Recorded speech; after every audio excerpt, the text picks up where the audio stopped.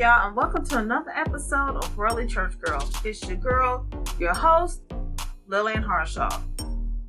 On today's show, I have a pastor, author, and advocate who's taken his failures, betrayals, and his mistakes to motivate his community. It gives me honor to introduce to you Pastor Matthew E. Bradby. Are you at work or you in your office at home? I'm in my office at home. I'm blessed to be self-employed, entrepreneur, and even when I'm asleep, I'm making a couple of dollars. So I thank the Lord. Come on now, won't he do it? Well, I'm so glad that you are here today, and thank you so much for saying yes. And you really didn't hesitate, really. Which I'm really thankful and grateful for that. Thank you. You're welcome. We're gonna dive in. You have a pretty long resume, if you will. So I can break it down for you. I can tell you, look, born and raised in Baltimore, drug dealer in a drug gang, raised right, decided to go wrong, prodigal son, went through I OD'd, heard God's voice, said, God, can you help me? He said, yeah, but you got to make a choice. Made that choice, started worshiping God, military, divorced multiple times. I've been through the gauntlet in life. And in a nutshell, if there was a scripture to ever voice who I am, it would be, I would say, it was good that I was afflicted, because in my pain, I was able to help so many as a leader. One of the problems we got so many leaders, and they are phenomenal men and women of God, but they ain't been there. So it's not. You can tell me that God is good, but when I can show you what He's done for me. So we've been through everything from bad relationships. My son was abducted, lost jobs, and we've been through it. And then my wife says, our moniker right now is still standing. And you know what? I'm glad you even said that, because there are some people who've been saved, quote unquote, all their life. Mm-hmm. And then they'll tell you the world ain't got nothing out there for you. But it's like, you never really experienced the world. So how can you even preach on that? And I understand you can from your perspective, but for someone who's fresh walking in the door from the streets, they're going to be like, well, how do you know that the world ain't got anything out there? Because the world got everything out there. That's why everybody want to stay out there. Well, one of the things I talk to ministers, and oftentimes I've been blessed in over 20-something years to be able to help ministers and help them when they, have marital infidelities and issues with character, because they haven't been exposed to it. And I was out there, and I wasn't Nino Brown, but I sold enough drugs to always keep $5-6 grand in my pocket. When they haven't had that exposure, the enemy knows what you like. And in due season, when you get to that high plateau, he's going to bring what it like. And a lot of people who never had fame, a lot of people who never been in the to-do, that pressure hits them, and the enemy knows exactly how to hit you, because he's not going to send you what you don't want. He's going to send you exactly what you want. The counterfeit always comes before the promise. And because I've been there, done that, I have falls. I said, I got the fall, I got the t-shirt, and I've been redeemed. I'm able to talk to them one-on-one, non-judgmental, because I've done it, from drugs to robberies and all kinds of stuff, where I'm not pressed with somebody telling me why I cheated on my wife. No, I never cheated on my wife, but, again, my sins are no better than yours, Right. And my job, the Bible says, don't, it's not about gossiping about somebody falling. It says those who are strong, restore them. And my job is restoration, and it's a process. So, I'm blessed to be able to help people to fall, get back up. Speaking of your childhood and growing up, you come from a long line of ministers and men and women in the ministry. What was your childhood like growing up as a PK? The funny thing is, like my mom didn't get into ministry really until like 88, 89. But growing up, I had an aunt Ann, and she was a minister, and her husband I used to hang with her, so I would go to her pastor's house, and I'd be snooping, playing with my toys, but hearing. And he was a great inspiration. Her pastor, Bishop Leonard. He taught me how to pray. He let me pray in the church at a young age, 4 or 5 years old. He trained me up in the way I should go. So I was always around ministers, but I was allowed to live a life. It wasn't like, we were stuck with going to church and this and this and so stringent. We were allowed to watch movies, listen to music, do the Michael Jackson when the company come over and all that stuff like that. So I don't have them horror stories where the family was just locked in. We went to church. We loved church. We respected God. We tithed. We did offerings, but we lived.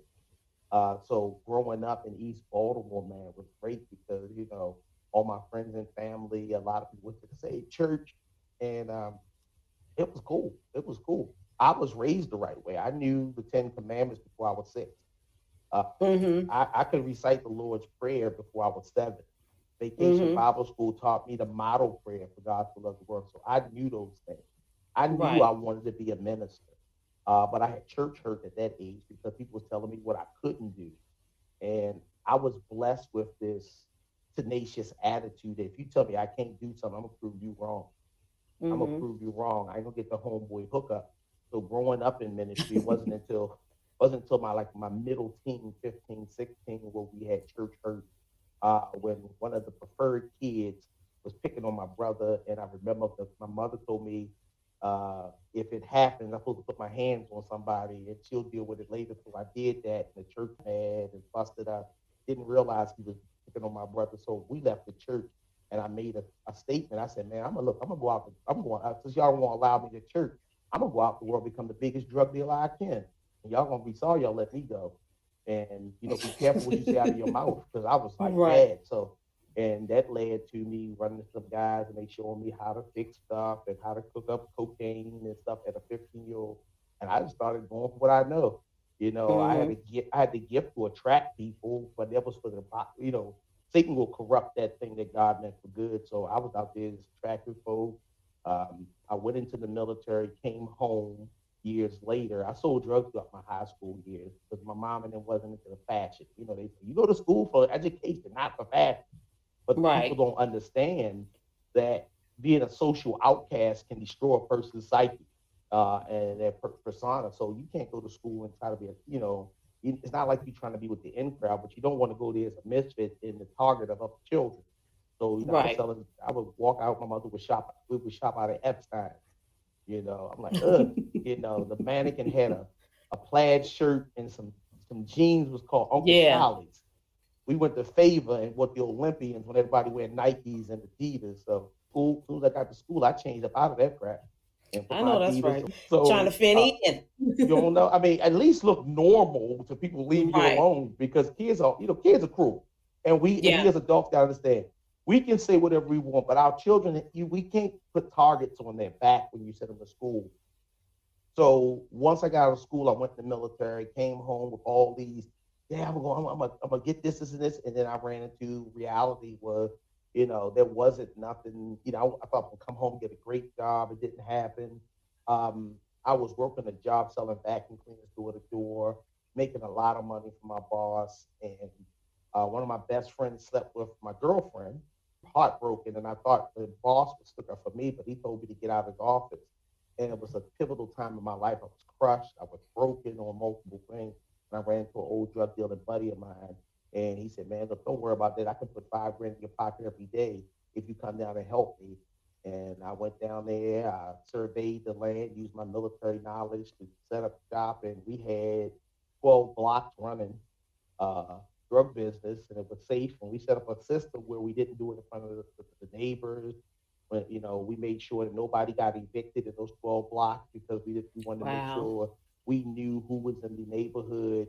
And it was funny because it was Bishop Eddie Long who became my spiritual father. He told me already then God was setting you up as pastor. You had 12 blocks where you made sure people had food, people had air conditioning. Ice cream man had a tab for me every day because I didn't want no kid to feel left out. So if the ice cream man came through the neighborhood, he used to give everybody what they want and give me the tab. There was no homeless. People was hungry. They could run to the sub shop, come out, give me the tab. I would give a couple dollars to eat. And one of the guys in Wow. the neighborhood was a deacon. He saw me and he came and sat beside me and had some peanuts. We was eating. He said, "I see you out here every day.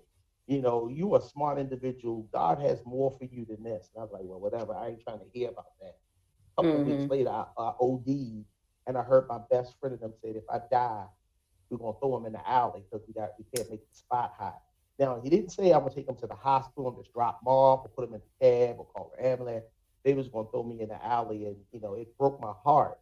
And And then these this were your girl, friends. they were supposed friends, and Shut I heard up. that, and that's when I had my intimate contact with God. With God to choose you this day, who you going to serve. I said, "God, if you get me through this, guaranteed, you ain't got to worry about it." So as soon as I came to, I went home, called my mama up. I only had one outfit I could wear. I gave away all my drug stuff. I had one outfit. It was a purple pair of pants, a purple shirt, and a purple tie with purple Stacy Adams. You know, Come through, Purple. but here's the prophetic part, because when I went to the church that day, I gave my life to Christ, and the guest preacher said that purple was prophetic of the position that God's going to elevate you in due season. And now I'm a bishop, and I love my purple. So, Yes. but but it was due some trials and tribulations, even in the ministry game. And I'm gonna be honest with you, it's hard because I wasn't in the in crowd, and I was shunned by even ministers, even going to ministry school. But I always tell people this: don't stress to be part of the in crowd. God will lead you before great and mighty men. And it was at the Yeah. time of remember MySpace? I'm dating Yes, I myself. do remember MySpace. I I'm had dating MySpace. myself. Um, I met a gentleman on MySpace, and we would talk all the time. We were good friends. And I told him about, I had, been blackballed by some ministers in town because I wouldn't bow. What happened, we had a major minister with Bishop Noel Jones. He came to town. And Hmm. preachers of that era, they told us we were the junior ministers. But again, remember, I'm out the street. I'm working every Right. day. I'm working at a clinic. I'm not selling drugs. I'm doing the right thing. They told us when we go to the restaurant to only order off the entree. But again, I still had this persona that I don't need. Rebellion in you. Yeah. Yeah, it was rebellious because I was like, I don't like need Hmm. nobody to buy me nothing. If I worked all day, so I'm gonna get me a steak. I ordered my steak Hmm. dinner, and I told him to get it a separate bill. One of the ministers in the city, he came over and told me I was hard headed, stubborn. You ain't never going to make it. I said, number one, you're not going to talk to a grown man like that at 24 years old. Number two, I'm paying for my own way. I had $100 bill on. And number three, Hmm. if this is what ministry is about, kissing hind parts and all that stuff, it ain't for me. So I shared Hmm. that with my buddy on MySpace, and he told me, "Well, come to Georgia. I got somebody I want you to meet."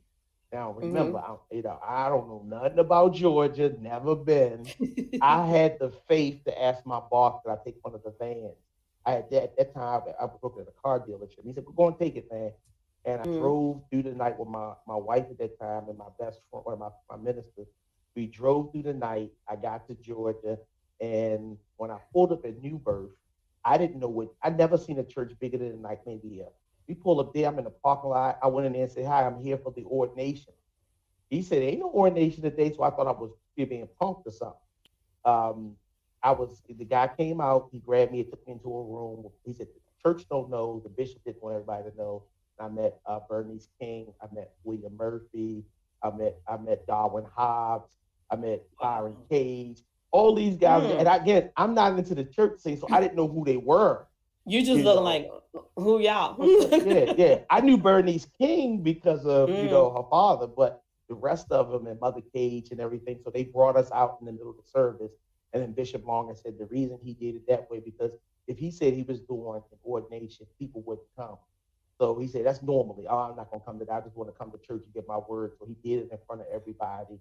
It ordained us, gave us our paperwork, and then he gave me like $4,800 to go back to Baltimore and say, set up your ministry and I'll cover you.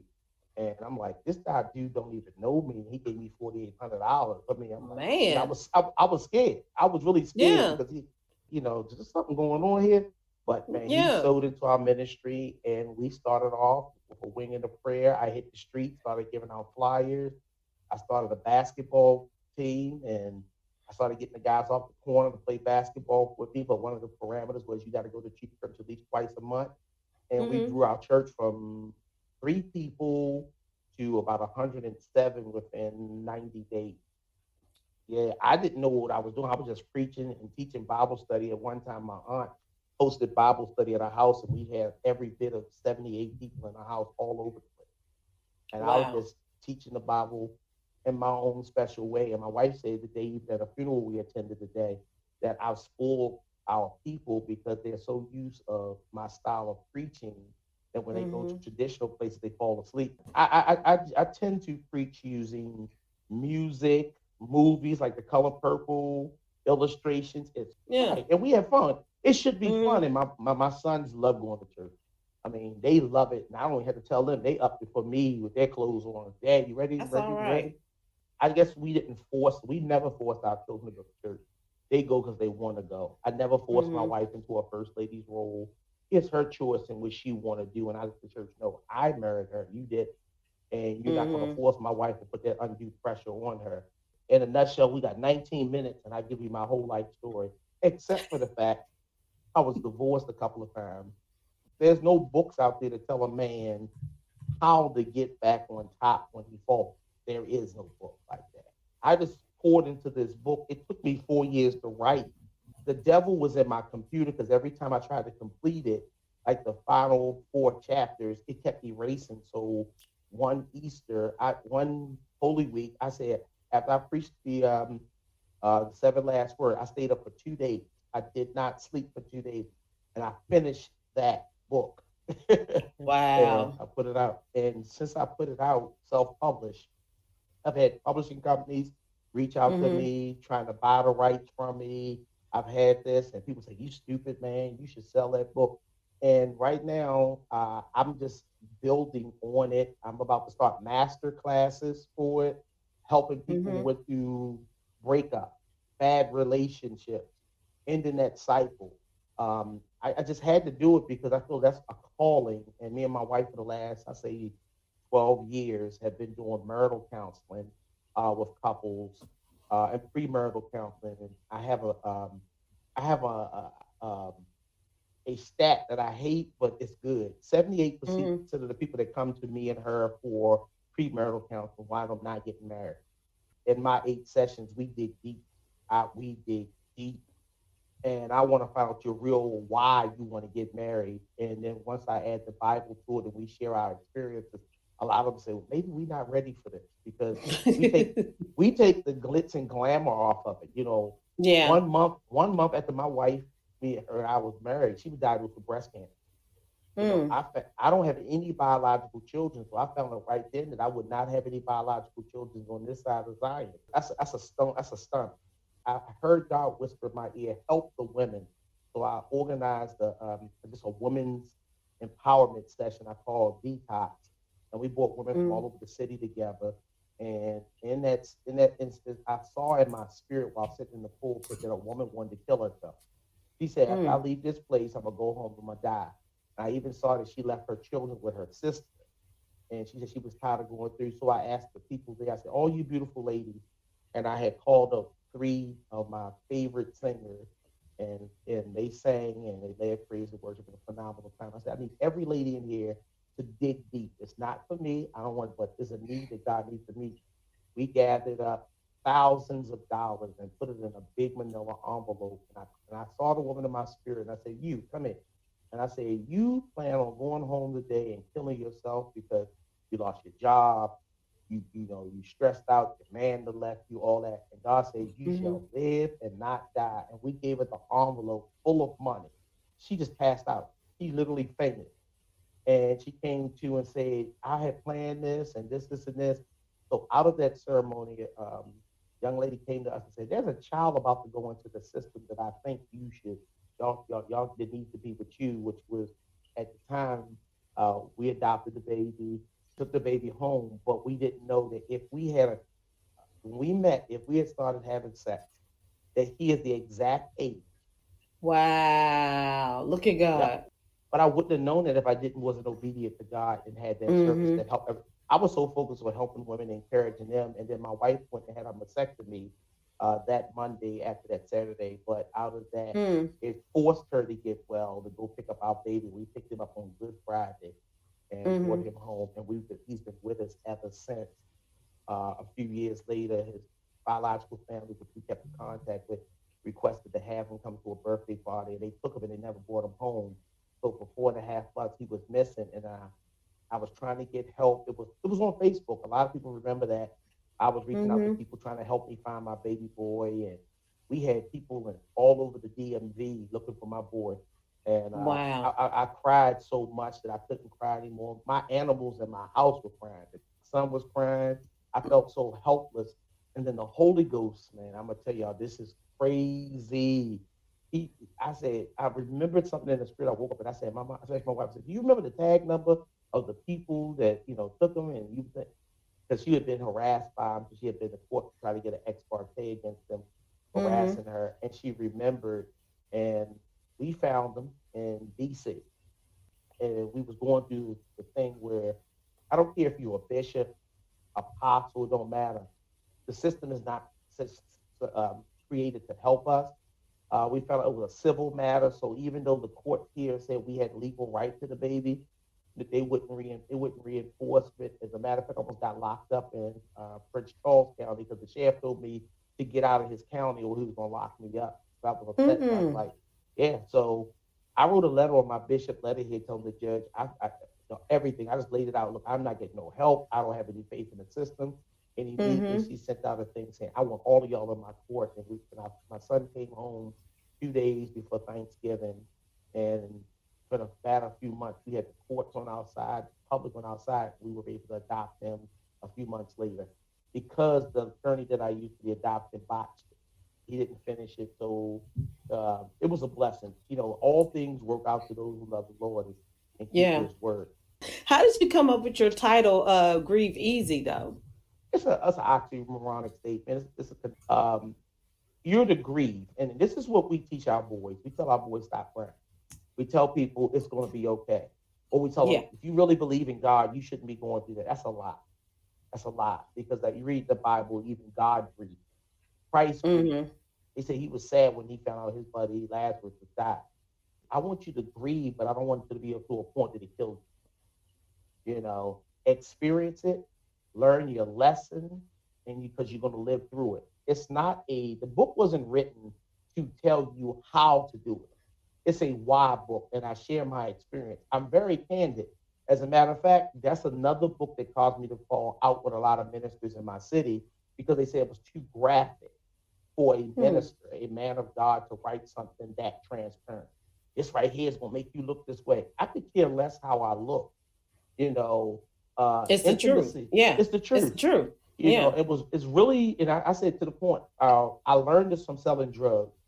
Before you get somebody addicted to your drug or get a new client, you give them a tester.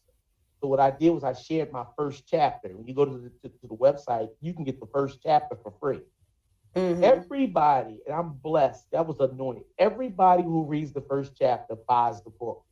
People be reading the book, and I was on a bus one day, and a lady was reading my book. I never told her I was the author, although I'm on the cover.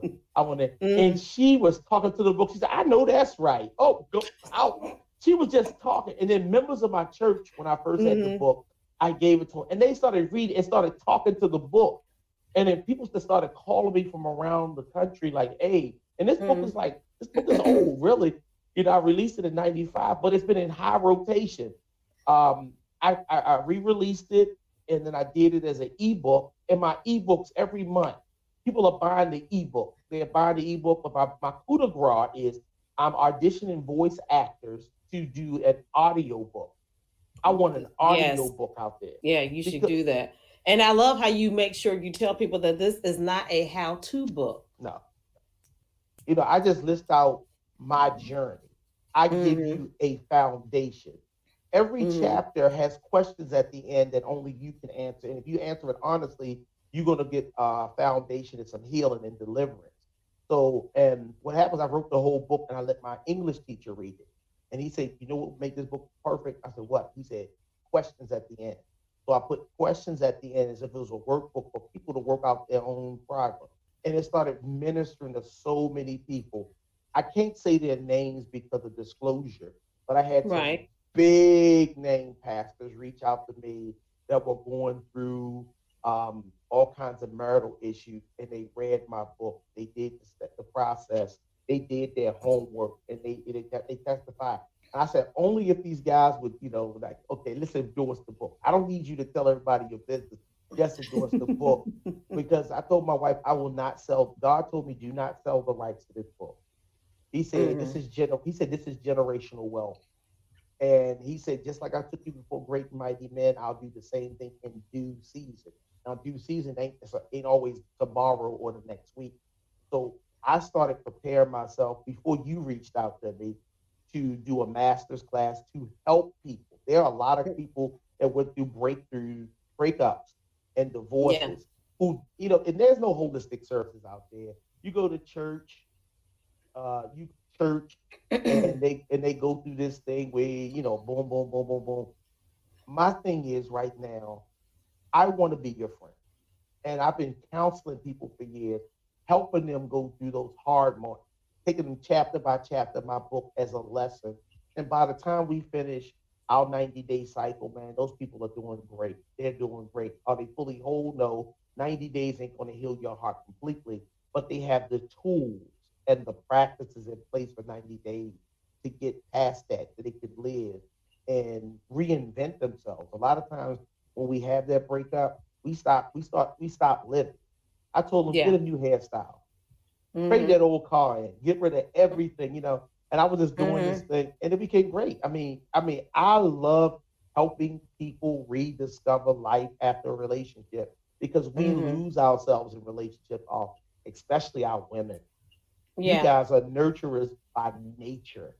Yeah. And and sometimes we're so busy to quit to conform to make this man happy. And then all of a sudden you get tired of conforming. And now the man is like, what's wrong with you? And then that's when they'll start bumping heads. And that's where the trouble come in. And like I've told like people before, because I've been married before, and a lot of it wasn't, I'm gonna say it wasn't all him or them, because I was married more than one. A lot of it was me because I was having problems with learning who I was. And then when I figured out who I was, then God sent me somebody who will be compatible to my goofiness and let me be goofy and let me be serious or let me be weepy or girly or sensitive or tomboy or whatever mood I feel like being in. And it was okay. And, it's a blessing when you can be you with somebody else and they can be them with you, and y'all could be so opposite, but it's okay. Or y'all could be alike and it's okay, but y'all are good for each other. It's a blessing. Excuse me. I want to make you laugh. Okay. My ex-wife went to see my now wife and told her, if you want to know anything about him, blah, blah, blah, I can tell you. I had, using the life lessons that I wrote down in the book that I live by, I had become a total different person. And my wife says, I'm crazy at home. I'm not the bishop at home. I'm Matt. I'm crazy Matt. I wrestle with my kids on the sofa. I chase the dog around the house. I'm always joking and laughing. My wife goes in the kitchen. I go behind her playing around, smack on the butt and stuff like that. My kids be laughing. It's like our house is like a sitcom. And if people can't, and when people meet me and my wife, it's like, we can't believe 12 years y'all been together and y'all still goofy. I said, because I learned that book told me I can grieve. But then after you're grieving, comes your victory. And, I got the girl of my dreams. I met my wife. I saw my wife on the bus in 1988. Oh, she was she was fine, boy. I got on the bus. I had just finished smoking some marijuana too. I got on the bus and I saw her, and she said she couldn't talk to me. I was like, why can't you talk to me? And she was like, you a bad boy. I said, all right, well, I'm gonna marry you one day. And I went to the back of the bus and hung out with my buddy. 20-something years later, we met at my cousin's wedding. And I had just finished preaching at Pentecostal Assemblies of the World Youth Conference. And I saw her, she was behind my mother and father. And I said, oh my God, the Lord is my shepherd. He know what I want. I said, wait a minute. That girl looked familiar. She had a nice tan and everything. She was all buttery, looking all good. I said, ooh. A lot of women in the church knew me because I was on television at the time. My ministry was on the cable. I have got a 30 minutes on cable, so my ministry was out there. So those women was in there. They was on me for like a cheap suit. But I didn't want none of them. I saw what I wanted. Yeah, they was in it for the glamour and the fame and whatnot. Yeah, the buffoonery of it all. But go ahead. I sat down beside her, and then all my aunts. I had like 8 aunts. They all surrounded me. And then my aunt Ann, the one who trained me in ministry, she said, the Spirit of God said, that's going to be your wife. I said, Aunt Ann, I don't even know that woman. She might be married right now. So all my aunts started liking and everything. And then we went to the reception. I gave her some candy. I didn't know her name was Candy. I said, you want some candy? She said, how you know my name? Aww. But here's the crazy part. I know her whole family. Her uncle worked with me when I was a correction officer. Her brother and me had become real good friends because he was the manager of the GameStop. Her aunt, because she was a school teacher for my cousin.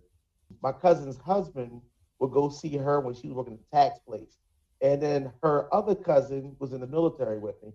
So I knew her family, but I never knew her. And her father was a police officer, you know, and he chased me and my buddies off the corners and stuff. Wow. So isn't that crazy? Full circle. So, you know, when I got with her, it was awesome, man. We've been through breast cancer. She had a brain tumor. Oh wow. We've been through everything, but I wouldn't trade it all in for the world because it made us better. You know, she's my ride or die. And it's been great. You know, when it comes to the relationship, man, I tell all y'all ain't see relationship. If you be yourself and try to stop being with everybody else trying to make you, you'll enjoy your relationship. And absolutely. That's what we do.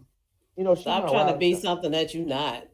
Exactly. Yeah. I like surprising her. I always like surprising her. I surprised her on Mother's Day with a brand new car.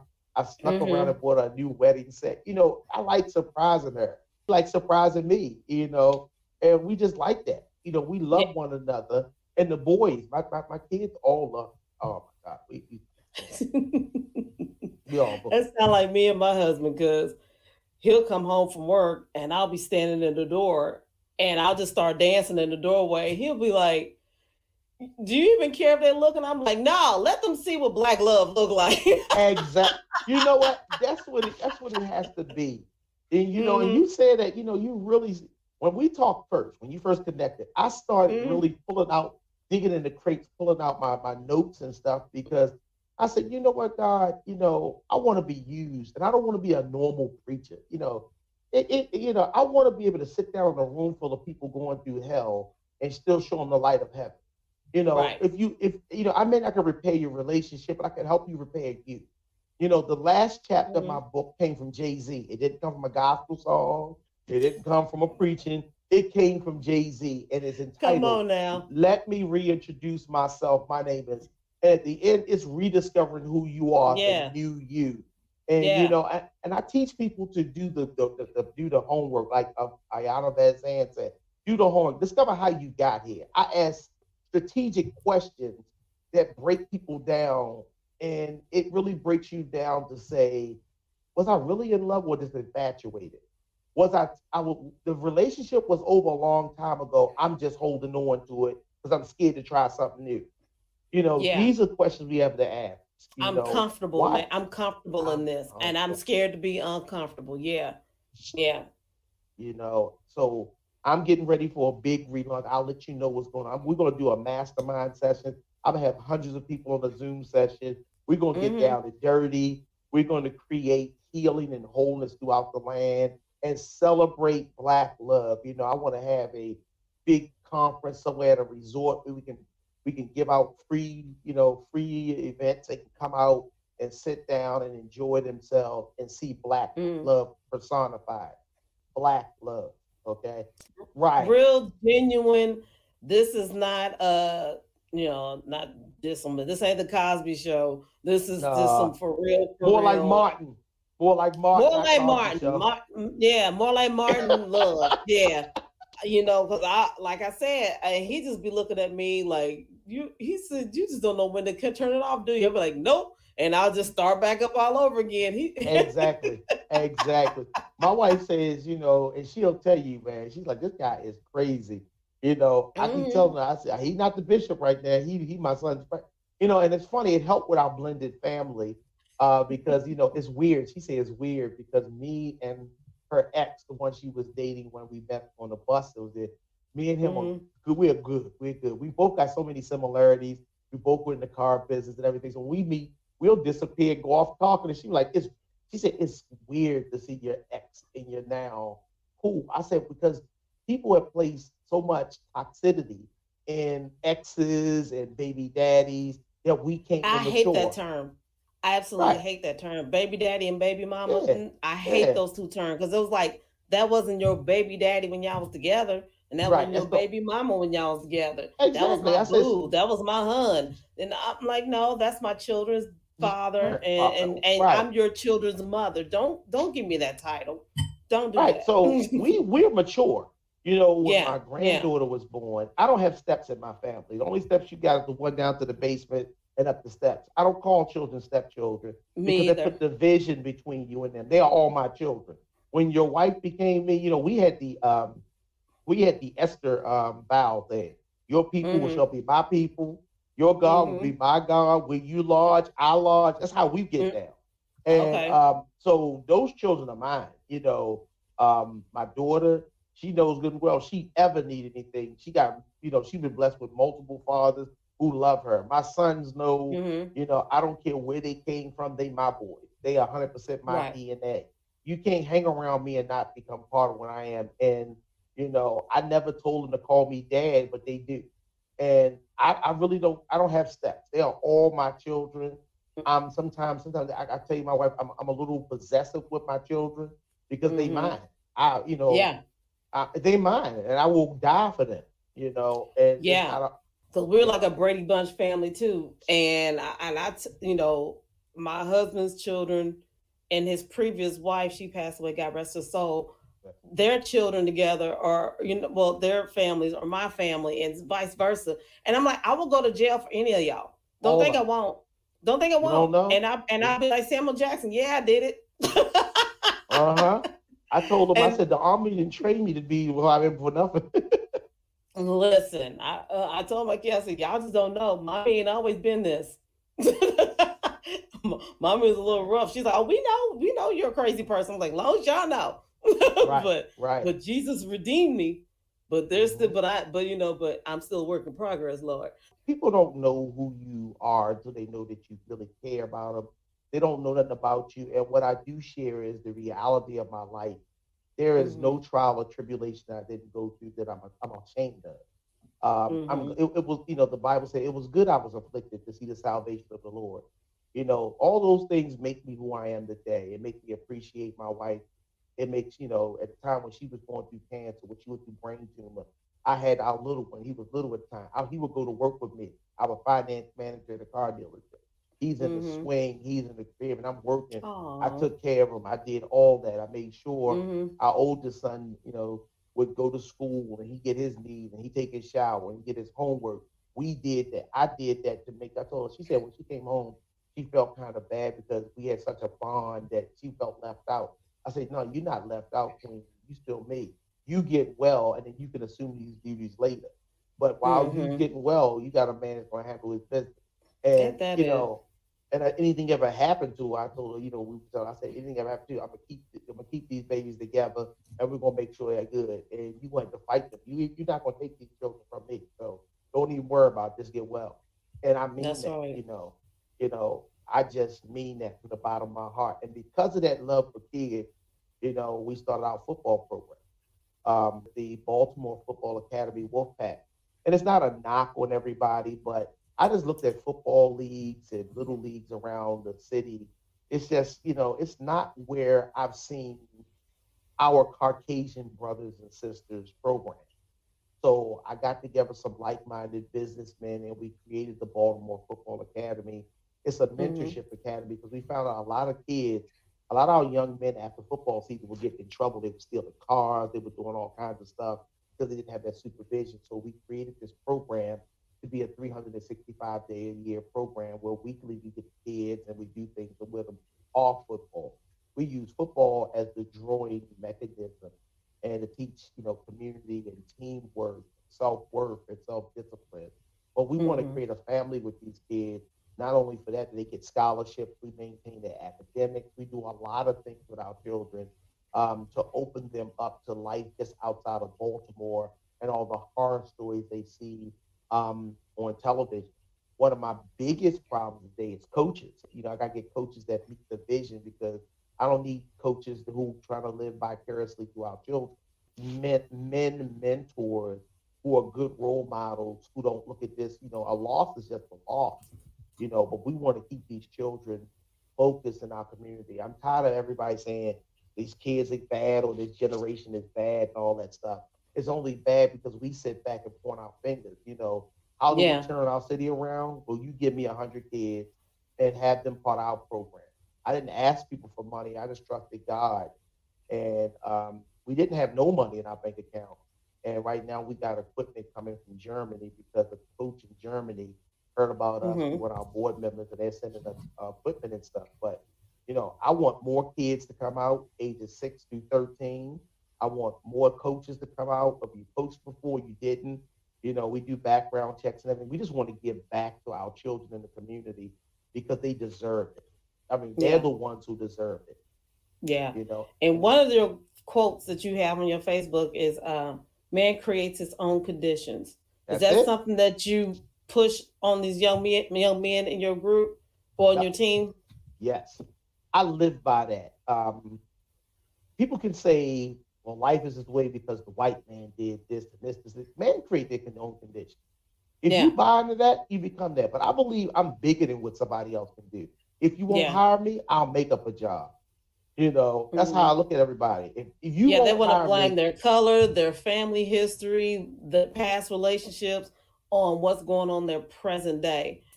If it's your present day, you're doing this. It has nothing to do with back then. This is you now. That is my moniker. I want that on my tag. Man creates his own conditions because, again, a lot of the situations that I learned from or which formed me was the conditions I created. Conditions come from choices. It comes from choices. You have to choose the right way. Choose what you're going to do. Every choice you make has an impact. Therefore, you create the condition. If you want more money, the first thing is I always ask people, they say, well, I want more money. I said, so what are you supposed to do? Get another job? No. The first thing I need you to do is educate yourself on money. Learn how to budget. Learn how to do these things, credit. And then God says in his word that, he will, if you're faithful over the few things, he'll make you rule over much more. In order for you to be faithful, you have to have knowledge of it. Most of us, as soon as we got them stimulus checks, they went to Vegas. Yeah. I'm seeing people, and then you broke. You don't have life insurance. You don't have savings accounts. You're living on a wing and a prayer, and it's no Your longer. Bills are still 2 months behind. And if you die, guess what? GoFundMe gonna bury you. No, it's old. You spend your money, and you want to spend mine. And what happens is wealth is attracted to a wise person. Wealth is attracted to wisdom. Wise people. Who's in moderation and self-discipline and things of that nature. So I told people, that's why I say man create their own condition. You want more money, educate yourself. Change your lifestyle. So I love it. I just love it. Now, what's next for you besides a lot? Because you already got a lot. But what else is going on with you? What's next for you in the midst? Because I know y'all collaborating. Oh, yeah. This football thing has been taking a lot, but what's next for me is to build a community-based ministry here in Baltimore where our focus is on the people. I don't want you to do choir anniversary. I think we do so much in church that it irritates me as a preacher. The building fund. Oh my God. How you going that building fund been building, even after we got the new church, we got a new building fund. And that's illegal, right? I didn't know that. You didn't know that? It's illegal. No. Once you've built the building and stuff and you allocated the funds, you can't be telling like another building fund. People use that building, they use it as the budget fund. No, it's only used as a fundraiser to get the building to where it needs to be, and then that once you get it, it should go down to a zero until such time as you need to build another one. But I just want to build. I have food co-op programs and stuff, and I just want to be a church that the doors are always open. I want a warehouse attached to my church so we can put clothes, food, baby formula, everything that's needed in the house by the people, that they can come by and get it. If a house burns down, my ministers are dispatched to you. They can go in our warehouse and get everything you need. That's what I want to be known for. We send all this stuff to Africa, and God bless those people. They need it. But what about the urban ministries we have here, where we have homeless people under bridges and stuff like that? Just I want to around be your that. corner. Yeah. Yeah. So Right. I want that's what's next for me. My new ministry that God gave me is called Rock Nation Ministries, and it's like an acronym. Rock is Revelation of Christ's Kingdom. Okay. Rock Nation Ministries. But at this present time, while things are being put together, we are assisting my mom's church in recovering from COVID. I'm there until such time as God called me forward. But I'm just happy to be utilized. I'm trying to give back. Now, where can people find you? They can find me on Facebook or Instagram. You can type in Bishop Matthew Bradby. You can Google them. I did. You can Google me. Yeah, I'm all over the place on Google. I'm on YouTube. I didn't know until I Googled myself. It's not the realest experience when I Googled myself. I said, good God, I got everything on there. I scared myself. I said, if I'm trying to hide, they're going to find me, Jesus. Yeah. That's why I said, you can find me on Facebook, Instagram, YouTube, Twitter. You can find me all over. You get, my hashtag is hashtag BMEB2. You can find me there, or just type in Matthew Bradby. You can find me anywhere on there. You can talk to Google and say my name, and I pop up. And I say again, was next. We're gonna do this master's class for real. Okay. Breathe easy. Let me know. Easy. I would love to share it on my page and stuff. Yeah, let me know. Yeah, because we got everybody know at least 2 or 3 people that's going through divorce or breakup. With 56% of the marriages in divorce right now, I believe that I want to do 2 things. I want to heal those who broke it and stop it before it starts.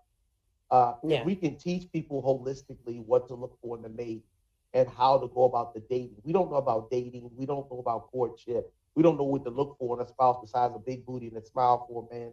He got to have a job, girl. He got to have, nice car. Nice car. That don't mean nothing.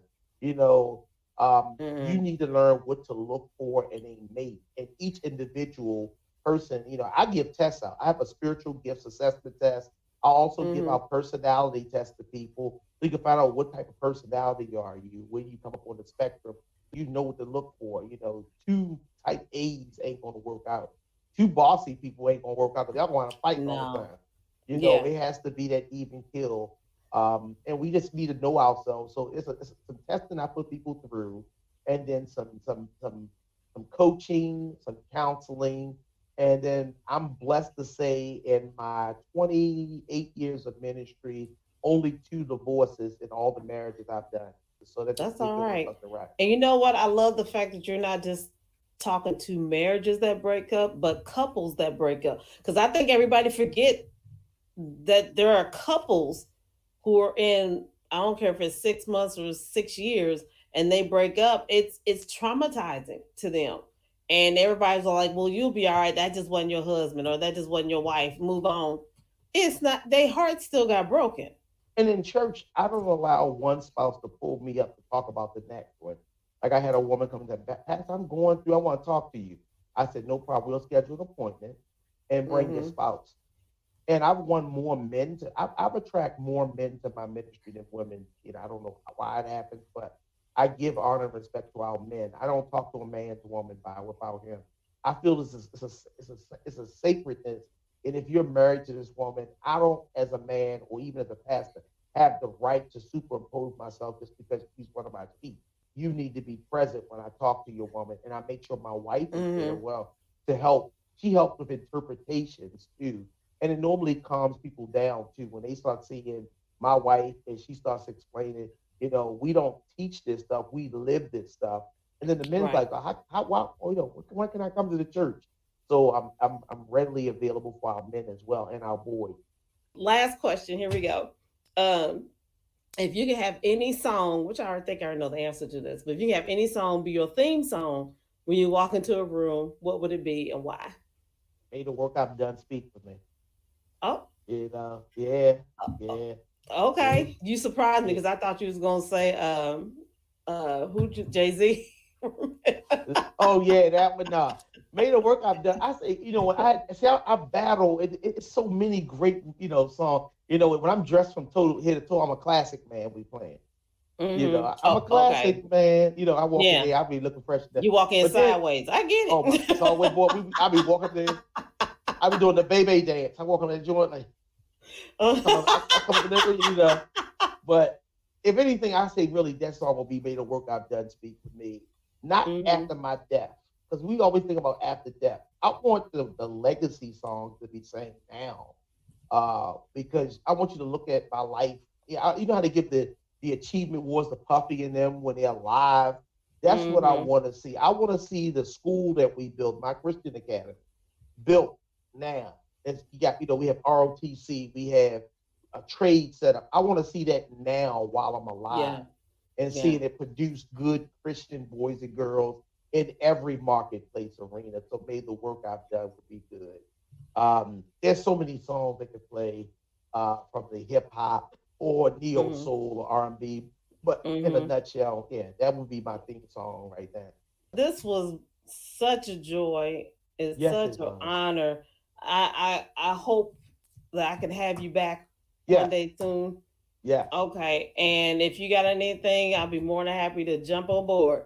Oh my goodness! See, you might have started me and my wife podcasting. We just started a podcast a little while ago. It was called the Mm, Bradbys, and we was talking about marriage and we had a couple episodes. We actually have a couple episodes on YouTube, but we're okay. going to get back to that because we share a couple stuff and we goofy and we laugh and everybody laughs at us. I think we need to Hmm. start that again because it was really hit. We I think got y'all should. okay. Because y'all You got a encourage story to me. tell. Y'all got a Oh, story to tell for sure. definitely. All right. Thank you. Take care. Thank you so much for tuning in to Worldly Church Girl. And if you haven't already, hit that subscription button. You don't want to miss another episode. And did you know Worldly Church Girl has gone live? That's right, Worldly Church Girl has gone live. You can catch episodes just like this on YouTube, Facebook, even LinkedIn. For more information, go to www.worldlychurchgirl.com to find out more. And as always, thanks for joining your one and only Worldly Church Girl.